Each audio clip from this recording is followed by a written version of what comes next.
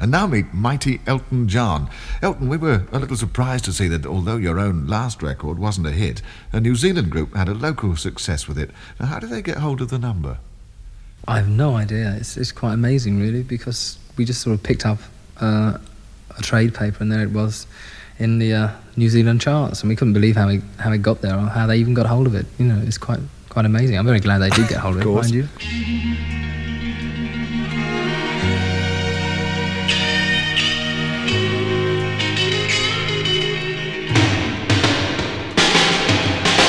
When the cold wind's screaming and the evening is still, Lady Samantha glides over the hill in a long satin dress that she wears every day. Her home is the hillside, her bed is the grave. Lady Samantha glides like a tiger over the hill with no one beside her, no one comes near. They all live in fear. Lady Samantha, but she sheds only tears.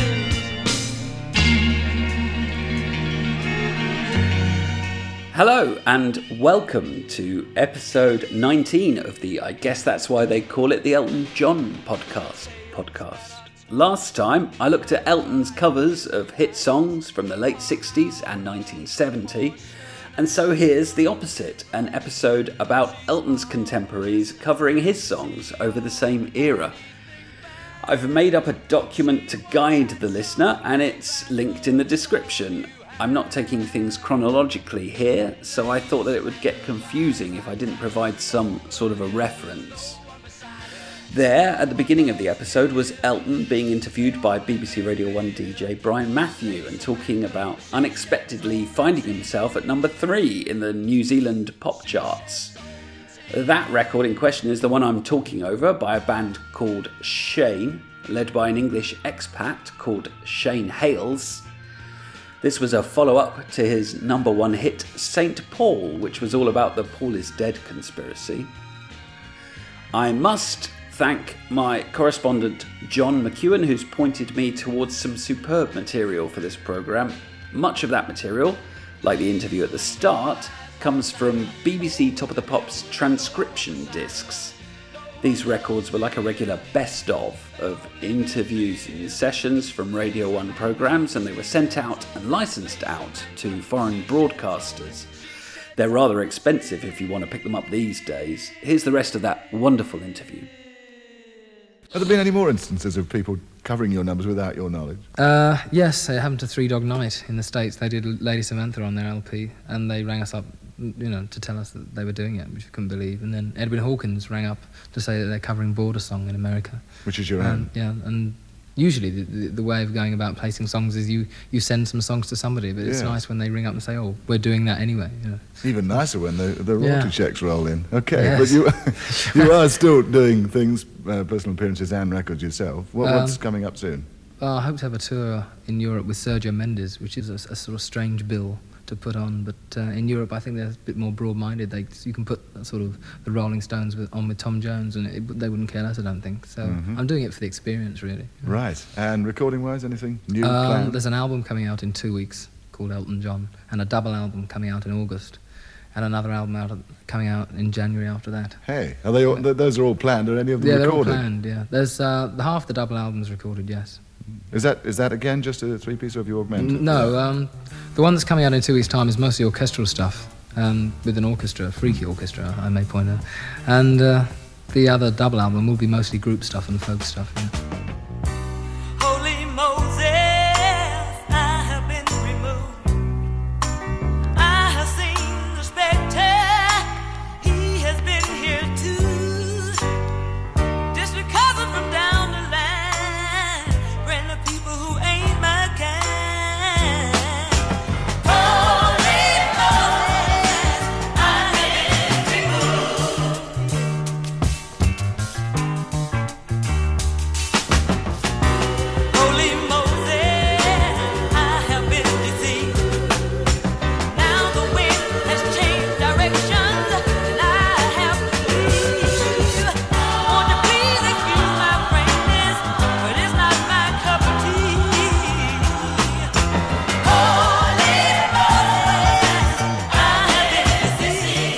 That's the Edwin Hawkins song that Elton was talking about. It came out as an A-side on Buddha in June 1970, around about the same time as Elton's version was being re-released on Uni. Elton was evidently already aware of its existence in March when this interview happened. It wasn't credited to the Edwin Hawkins singers, but to Dorothy Morrison, who'd been the primary voice on the Edwin Hawkins song Oh Happy Day, a massive hit all over the world, and it turned that song into a gospel standard. It must have been a huge thrill for Elton to have gospel musicians covering his music. Later on, in October 1970, after Elton's massively successful appearance at the Troubadour, Aretha Franklin released her own cover of the song on Atlantic. It was a release that brought her run of gold singles to an end. I can't mention Aretha without saying what a massive contribution she made to this planet, which is a lot worse off without her.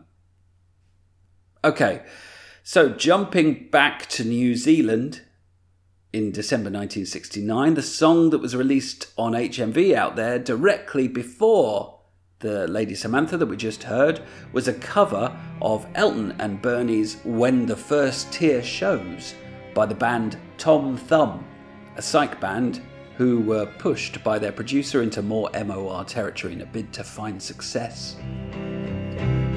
Hold my hand, girl, tighter, much, much tighter. 'Cause what I got to say, I only hope and pray comes out as well as I rehearsed it yesterday.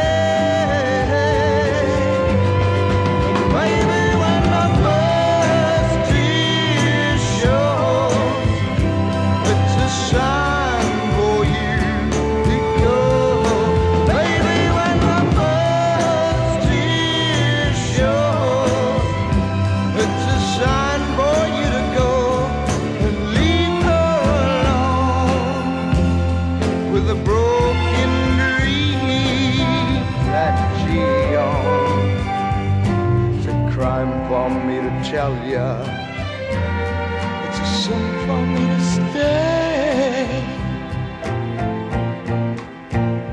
and I'll never look behind me when I start to walk away. Girl, I'm sorry. Elton never released this tune, but there is a full production demo that circulates, and it's a lot livelier than this, thanks to some great guitar work from Caleb.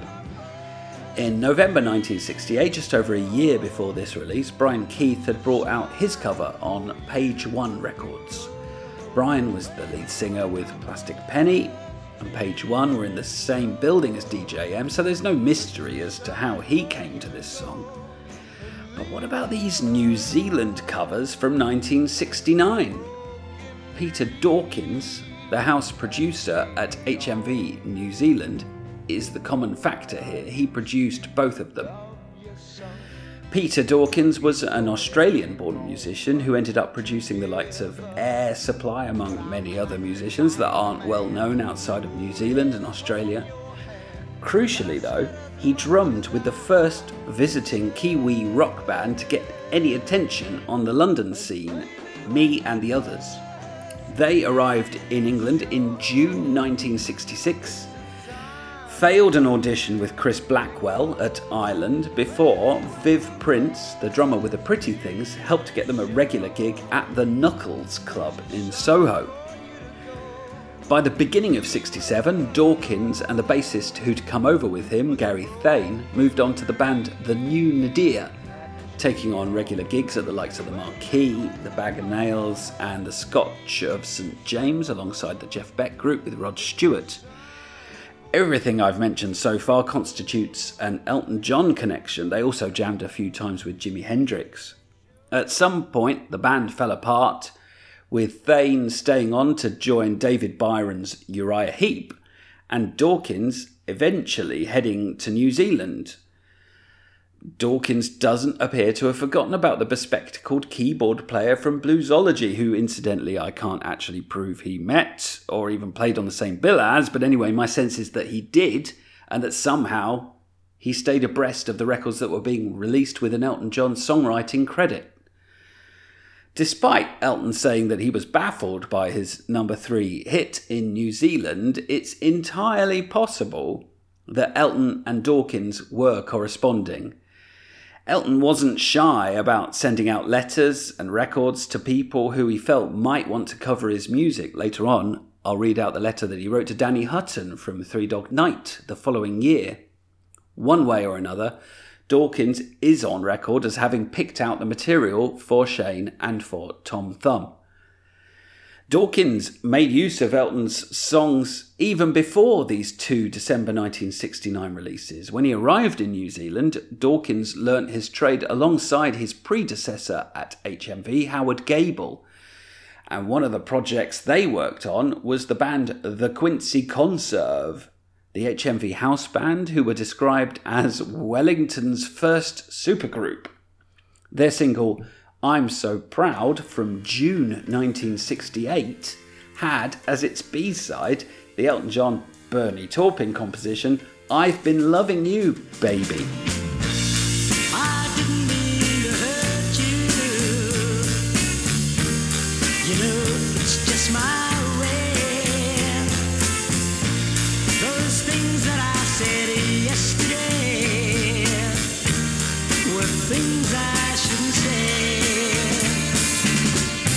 Although you're blue, just one thing I want you to do.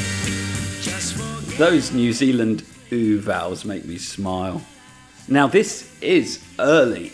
It was only the 3rd cover of any Elton John song, if you count the first as the Long John Baldry recording of Hey Lord You Made the Night Too Long from November 1967. Next was Edwin B's cover of I've Been Loving You, which I featured in episode 13. That came out in May 68. And then, on the other side of the planet, the Quincy Conserve released their take on the song just a few weeks later. Someone in New Zealand was on the ball, and I'm pretty sure it was Peter Dawkins. Unfortunately, I'm too late to ask him. He died in 2014. There's one very unexpected thing in this arrangement.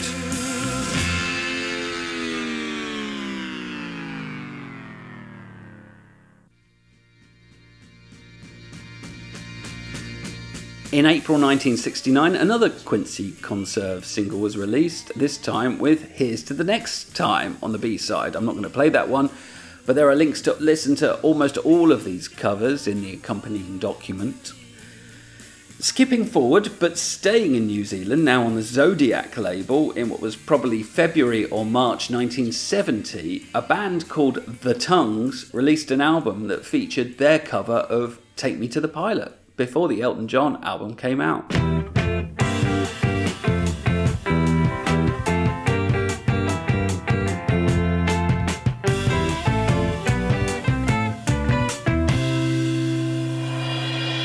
If you feel that it's real, come on, try. I'm here in your prison. Like a coin in your mint. I'm dented and spent with high treason.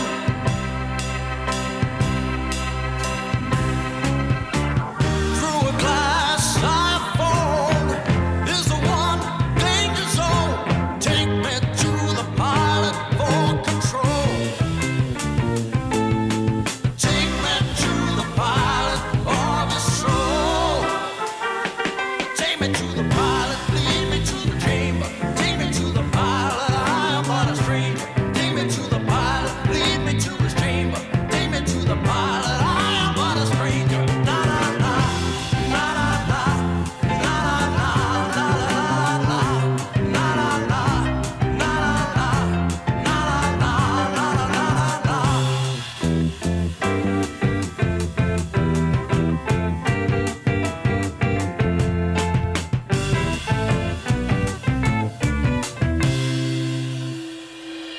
Bit unexpected that.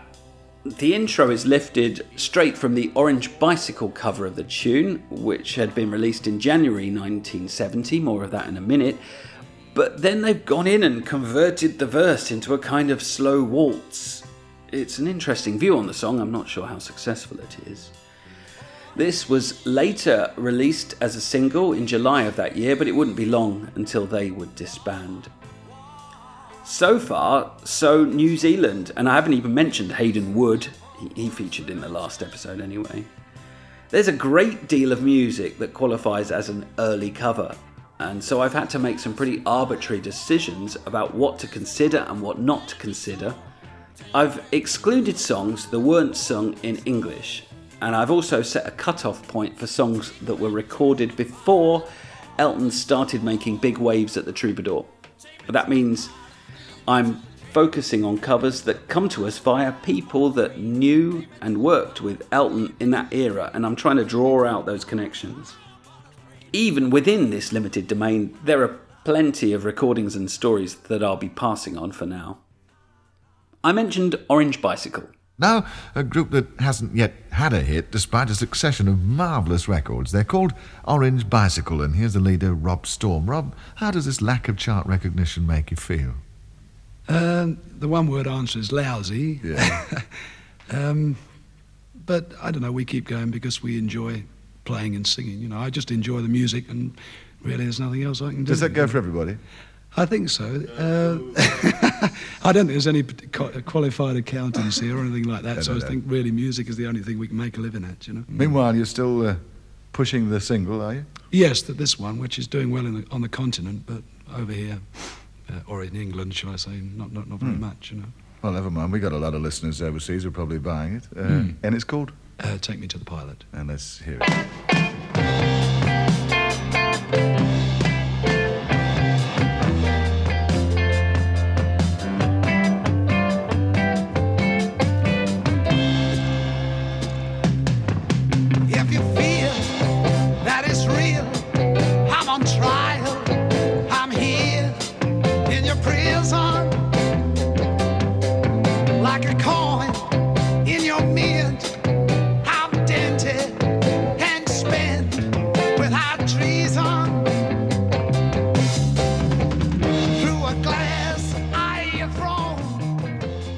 This isn't the single version, which is available on YouTube, but a session that was recorded for the BBC in the first months of 1970.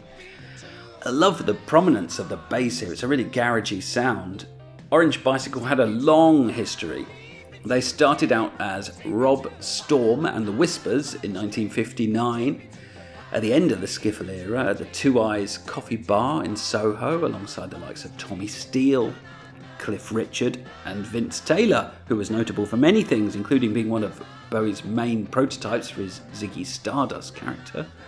They played more than 100 sessions for the BBC, and they were also the first band to play behind the Iron Curtain, touring Poland with Helen Shapiro. It's not clear when or whether they played alongside Bluesology, but there's no reason to think that they wouldn't have. The band teamed up with Will Malone, who went on to arrange both Bittersweet Symphony and Unfinished Sympathy to become Orange Bicycle, in or around the Summer of Love. And by the time their album came out in September 1970, they were extremely late onto the bandwagon. Their album also included covers of Lady Samantha and Country Comforts. Speaking of country comforts...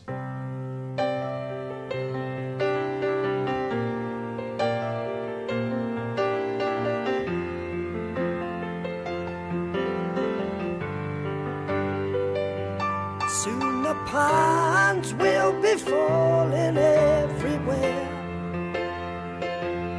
Village children always fighting for their share. And the 609 goes roaring down the creek as Parson Lee prepares his service for next week. I saw Grandma yesterday down at the store. Well, she's really looking fine for 84.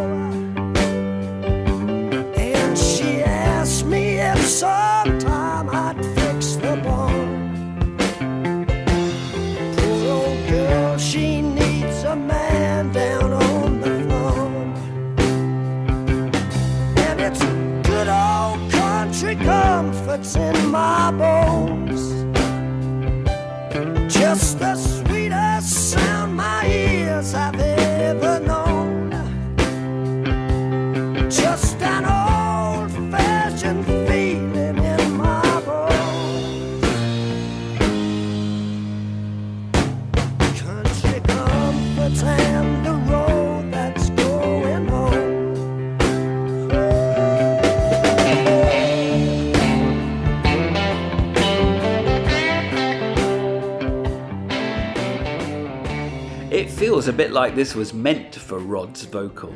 It's been said that Bernie and Elton took exception to the liberties that he took with the lyrics. I quite like the line, "It's that old-fashioned feeling in my bones," for what it's worth. This came out in June 1970 on Rod's album Gasoline Alley, so more than 6 months before Tumbleweed, and Rod also released it as a single in the USA the following year. Rod got Ronnie Wood in on guitar, Ronnie Lane on bass, Mickey Waller from the Steam Packet and the Jeff Beck Group on drums, and also sneaking in on vocals at the end of the tune was Mickey's friend Harry Reynolds, also known as Jack. Until his dying days. And it's good old country comforts in my bones. Just the sweetest sound my ears have ever known. Just an old-fashioned feeling in my bones. Country comforts and the road that's going home. And it's Going back a bit to the second half of 1969, Harry and Mickey, along with Ronnie Wood, came across an American guitarist called Lee Stevens, who'd previously been in the US-based psychedelic outfit Blue Cheer. In a 2011 interview with It's Psychedelic, Baby, Lee said, "I was living in London and Mickey Waller just appeared, having been part of the Jeff Beck Group. He introduced me to Ronnie Wood and we started to rehearse at the Stones studio in Bermondsey. Woody ended up going with the Faces and Pete and I ended up meeting Harry Reynolds, who had a friend with a lot of good songs yet to be recorded. Turns out his friend was Elton John and we took around 4 or 5 songs of his and did them on the Silver Meter album. They picked up Pete Sears, a bassist who'd worked with Pete York from the Spencer Davis Group, recorded their album at Trident, played 1 gig in the UK and then went off to LA, touring out there with Jim Capaldi and Steve Winwood's Traffic. The album was released in November 1969, more than a year before Tumbleweed. The songs that they took of Elton's were Country Comforts, 60 Years On, and The Ballad of a Well-Known Gun, which they went on to release as an A-side.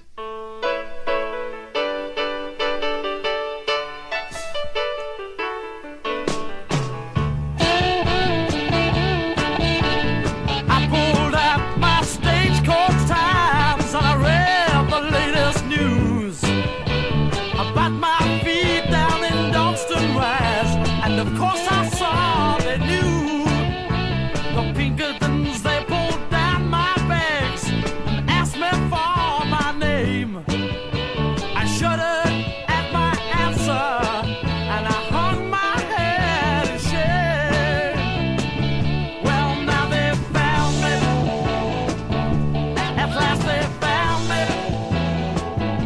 It's hard to run from a starving family. Well, now they found me. I won't run. I'm tired of hearing,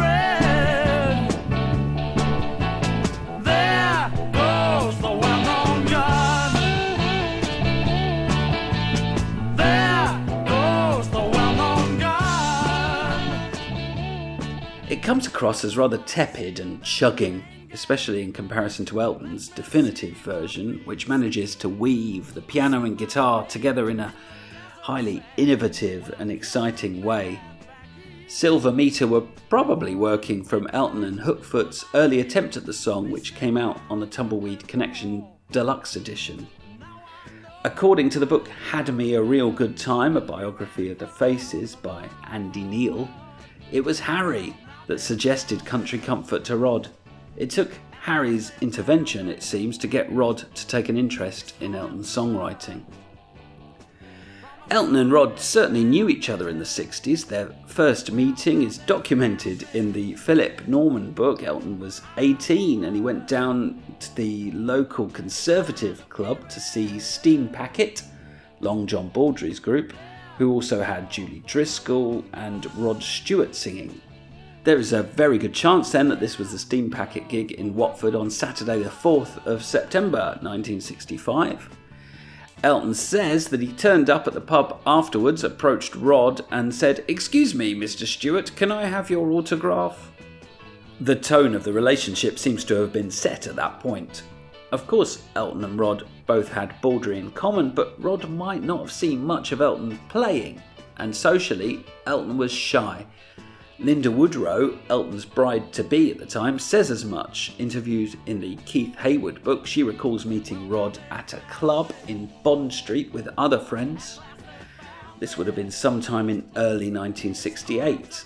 I can't imagine Elton having much of an impact on Rod at the time, and Elton can't have felt that he had a lot to shout about in relation to his life, his music, or his relationships. Harry and Elton are down as being friends though, and Harry was undoubtedly interested in Elton's music. Trying to work out how they came to know each other is difficult. In the first half of the 60s, Harry played with Lord Sutch, and then later on with the Soul Savages, both of these alongside Paul Nicholas, who would later on become Jesus Christ in Jesus Christ Superstar. The Soul Savages were on the Who's Package tour in April 1966 alongside the Spencer Davis Group. And again, although I can't prove it, they surely must have played alongside Bluesology at some point. They were certainly part of the same scene, for example, backing US acts when they came over on their British tours. There exists a concert recording of Silver Meter at the Fillmore West from the 10th of July 1970, where their set is dominated by these 3 Elton John songs, played before Elton even set foot on US soil. Here from there is 60 Years On, with Harry singing his own lyrics in a final verse.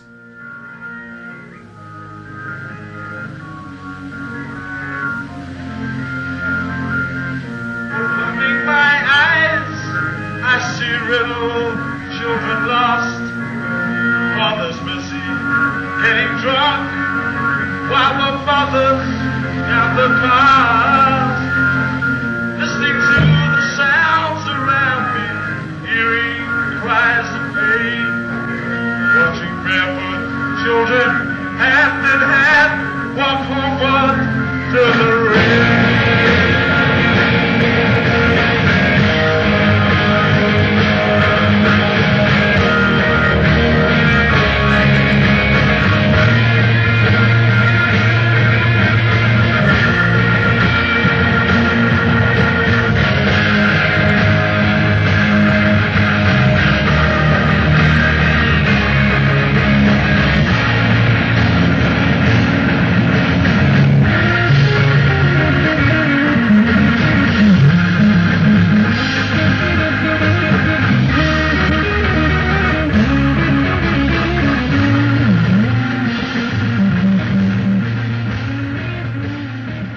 Touched on the first half of 1968 being a tough time for Elton.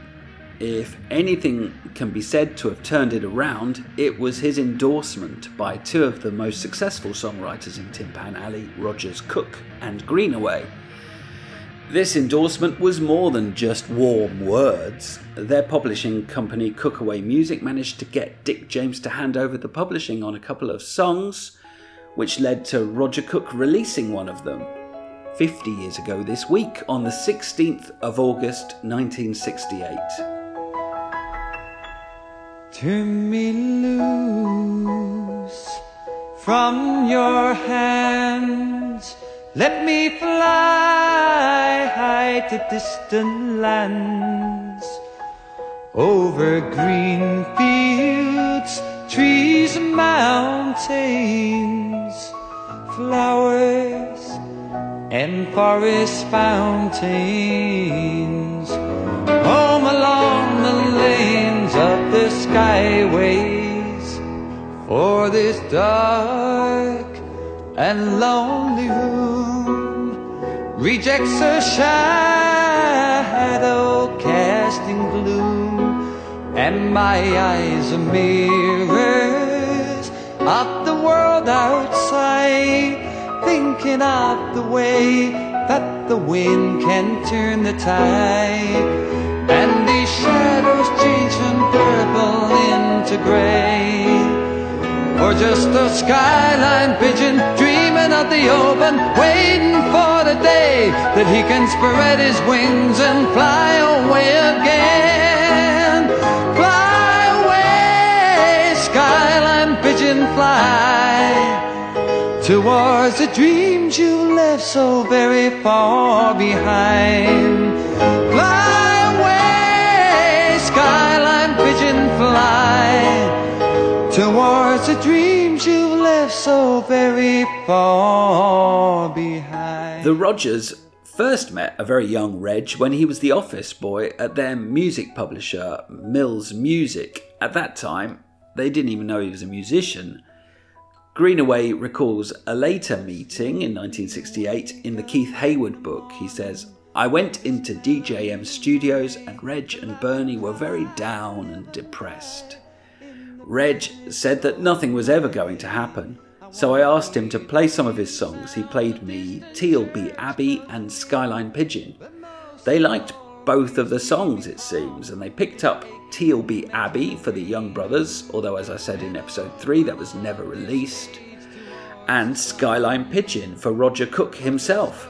It was released on Columbia. It was stocked in Britain, the USA and Australia, which must have been a huge thrill for Elton. Here is Roger Cook talking about his cover recently on the Strange Brew podcast. I remember Reg, as I knew him as then, he played me that song, and I thought it was such a good song. I actually took the song around and tried to get it recorded by other people. Because of that, it was arranged that Roger and I could have half of the publishing of the song, just because I worked it.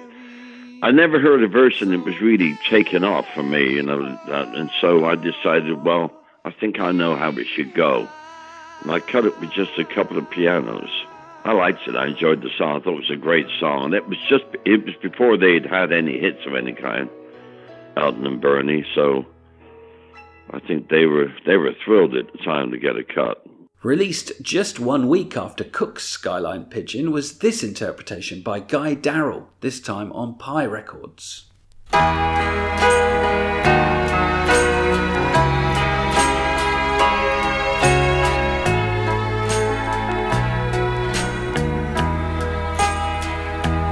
Turn me loose from your hands, let me fly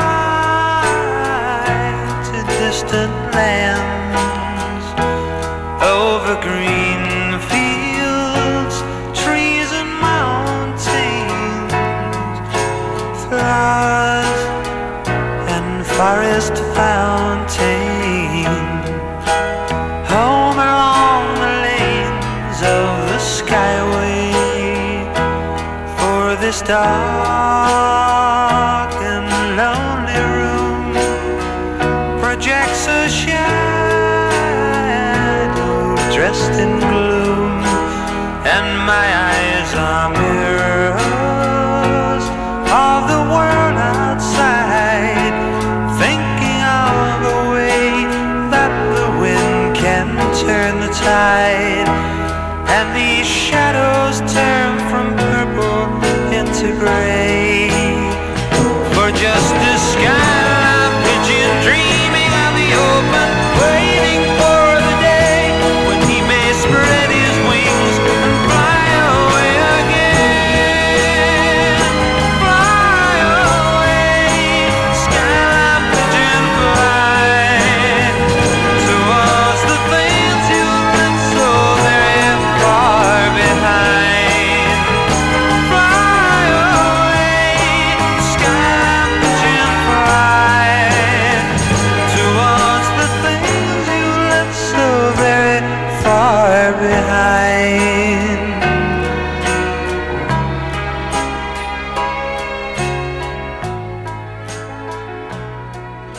This is the superior version in my opinion. Cook's take on Skyline Pigeon has grown on me, but in the end it's a bit confusing to have two pianos playing at once.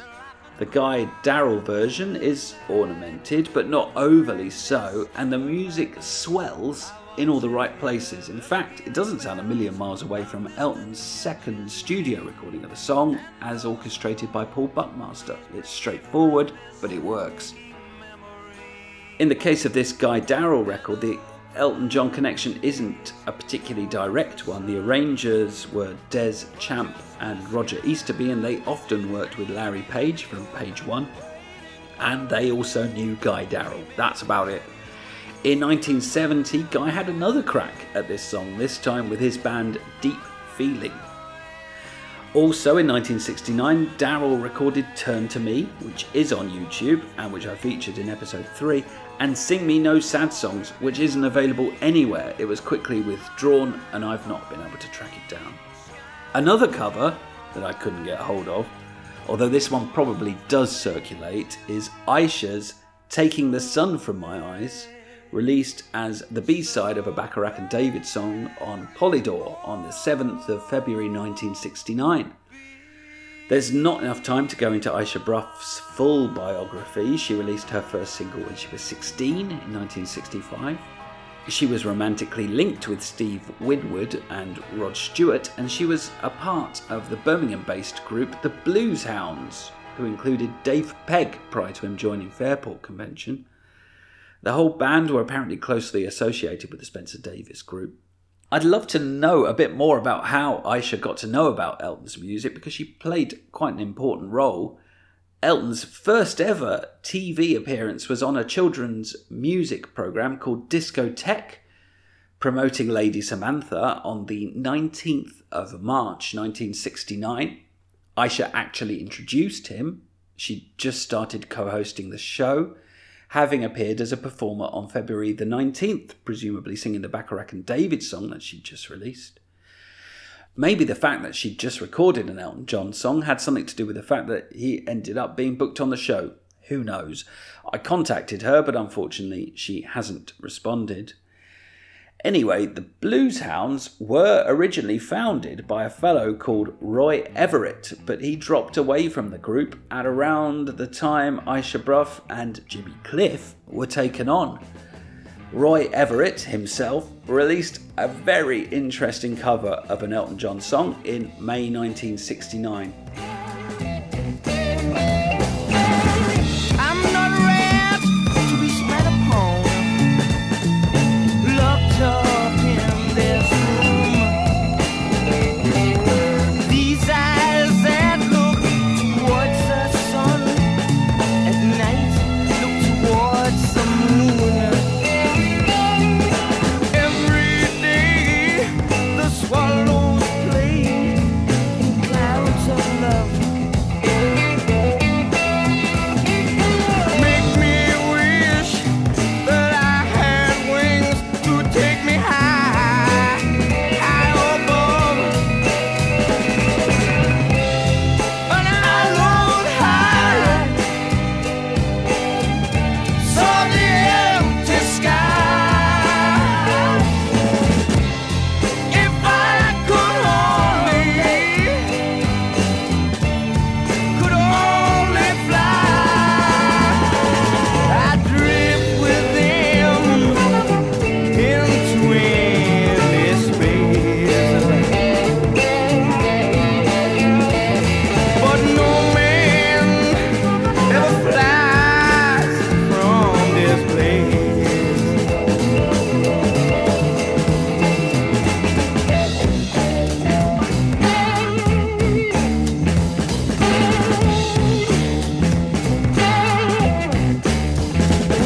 At night I lay upon my bench and I stare towards the stars. The cold night air comes creeping in, and home seems oh so far. If only I could swing upon those twinkling dots above, I'd look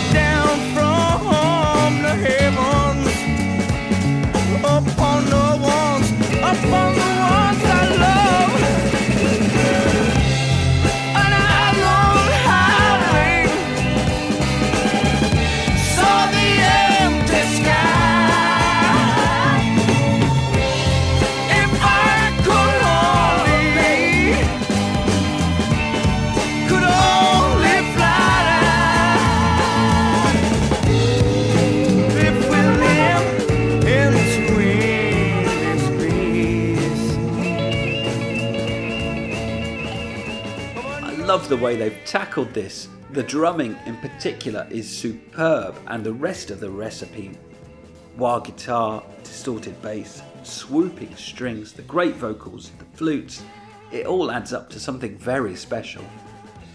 It was arranged by Joe Moretti from Johnny Kidd and the Pirates, and it might well be him on guitar. My sense is that the musicians are broadly going to be the same as the outfit that Moretti brought in to record the Don Partridge album in 1968. As far as the link with Elton goes, Roy Everett was managed by Tony Hall, who Steve Brown worked closely with. This is the same route that saw Elton being introduced to Paul Buckmaster, so thanks indeed have to go to Tony. What a tune this is. Surely it could have been an A-side. It came out as the B-side of Everett's single though, that was called Happy Birthday Blues. Staying in May 1969 for the time being, back at Frome Court where Elton and Bernie were staying with Sheila and Durf, there was a phone call and an American voice on the other end of the line. This is reported by Mick Inkpen, Elton's friend from the Bluesology days in the Keith Hayward book. That American voice belonged to Danny Hutton, calling to ask Elton's permission to record Lady Samantha on the second Three Dog Night album that was released in June '69. When the cold wind is screaming and the evening is still, Lady Samantha glides over the hill in a long satin dress that she wears every day. Her home is the hillside, her bed is the grave. Lady Samantha glides like a tiger over the hill with no one beside her. No one comes near, they all live in fear. Lady Samantha, she sheds holy tears.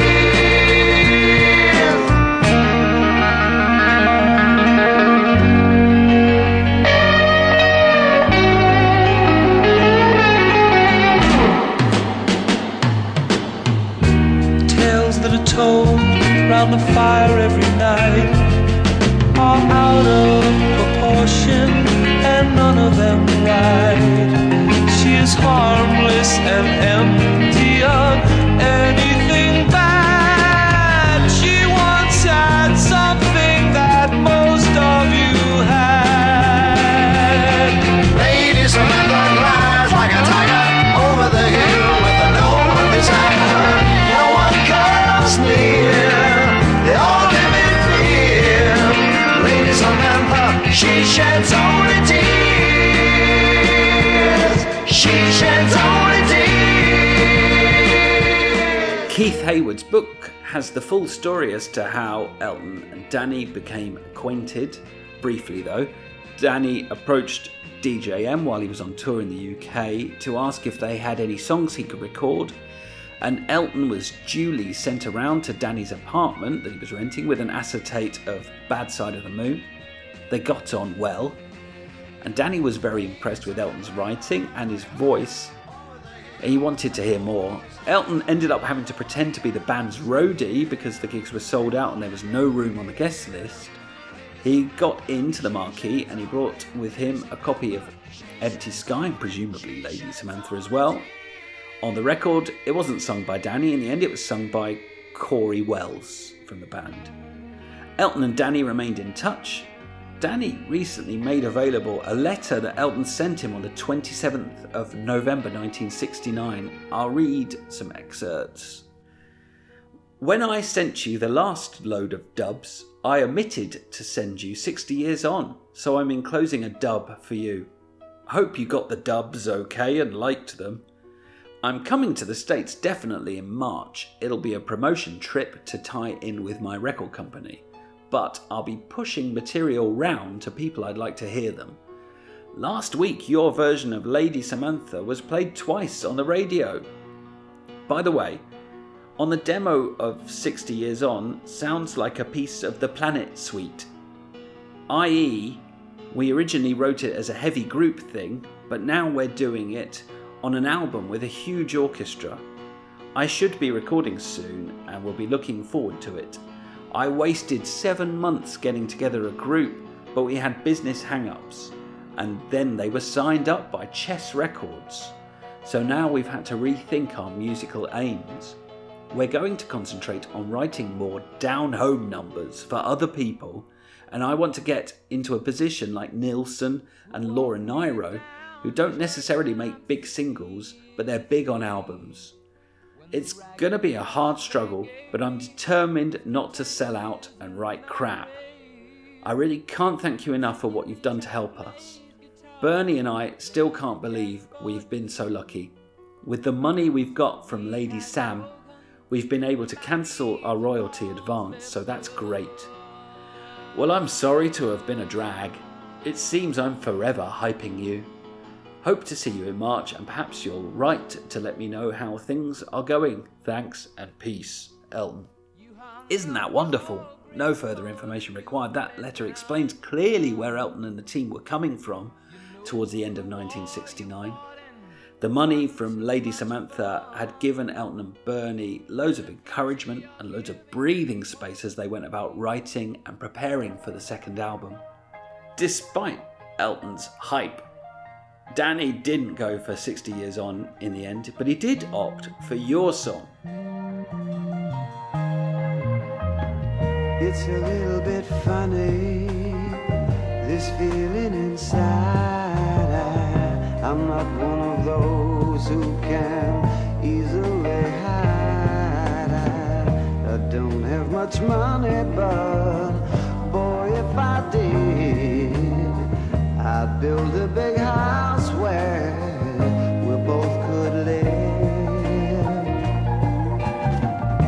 If I were a sculptor, but then again no, or a man who makes potions in a traveling show. I know it's not much, but it's the best I can do. My gift is my song, and this one's for you. And you can tell everybody this is your song. It may be quite simple, but now that it's gone, I hope you don't mind, I hope you don't mind that I put down in words how wonderful life is while you're in the world.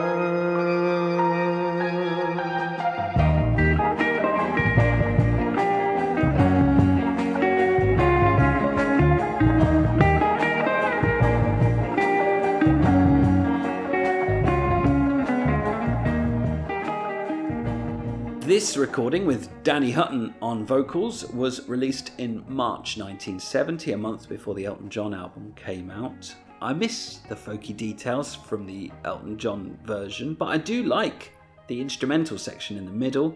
They're happy to let the song breathe, skipping out a whole third verse in the process. I don't particularly like the jaunty "I hope you don't mind" bit, or the high-pitched organ swells, but it's a nice, happy-sounding interpretation, totally inoffensive. I'm going to draw this to a close now. I'm aware that there are many songs and stories that I've been unable to cover. I'll save those for a follow-up episode at some point in the future. I mean, I haven't even played one version of I Can't Go On Living Without You, and there are 5 of them. There are also all of the foreign language covers and all the covers that came after August 1970 to cover. I'd like to thank all of the YouTube uploaders once again, the people that share their discoveries with the Elton John community. The Hall of Fame has to have Richard Vollin and Ronnie Friend at the very top table. I've thanked him once in this episode, and I'll thank him again. The research here was supported by my incredibly patient correspondent John McEwen, who kept pointing me in the right directions. I'd also like to thank David Bodo, who has very kindly provided the last song that I'm going to feature, one that can't be found on YouTube. Remember, if you want to contact me, you can do so on eltonpodcast@gmail.com. I'd love to hear any comments or corrections or ideas for new episodes, any minuscule seeming items of Elton-related trivia which you think I might like.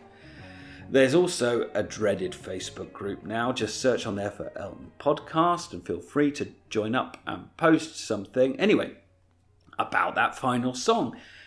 For this one, the release calendar goes back a few months to the 21st of March 1969, just as Empty Sky was being put together. One song that clearly didn't make the cut for Elton's debut was Taking the Sun From My Eyes. It was way too commercial. As I say, I don't have the recording of this song from Aisha, but thanks to David, I do have the other slightly later one by a singer called Lou Rich, who was at that time a recording artist for DJ M. Lou Rich was a singer and a keyboardist. He played and sang with the band The Herd, who Bluesology are documented as having played alongside a couple of times at the end of 1966 at the Marquee. For those gigs, Lou Rich might not actually have been in the band. He left about the same time as Peter Frampton joined. However, it's nice to think about Elton and Lou sharing keyboardist tales with each other at some point or other during 66 or 67. Here then, produced by Stephen James and arranged by Zach Lawrence, is Lou Rich with his Taking the Sun From My Eyes.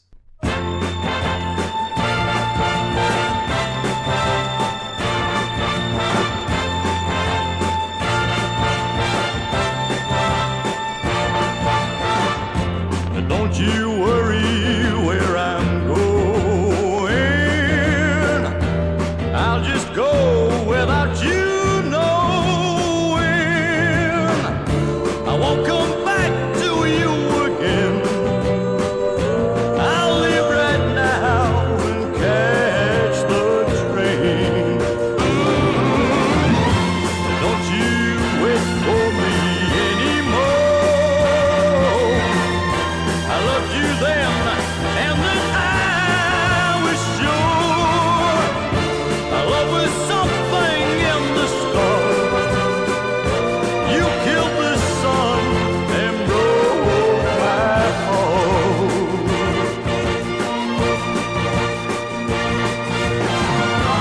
Why, oh why did you do it? I thought I'd never get through it. Why you were telling me lies? You were taking the sun from my eyes, taking the sun from my eyes, taking the sun from my eyes. So just listen to me.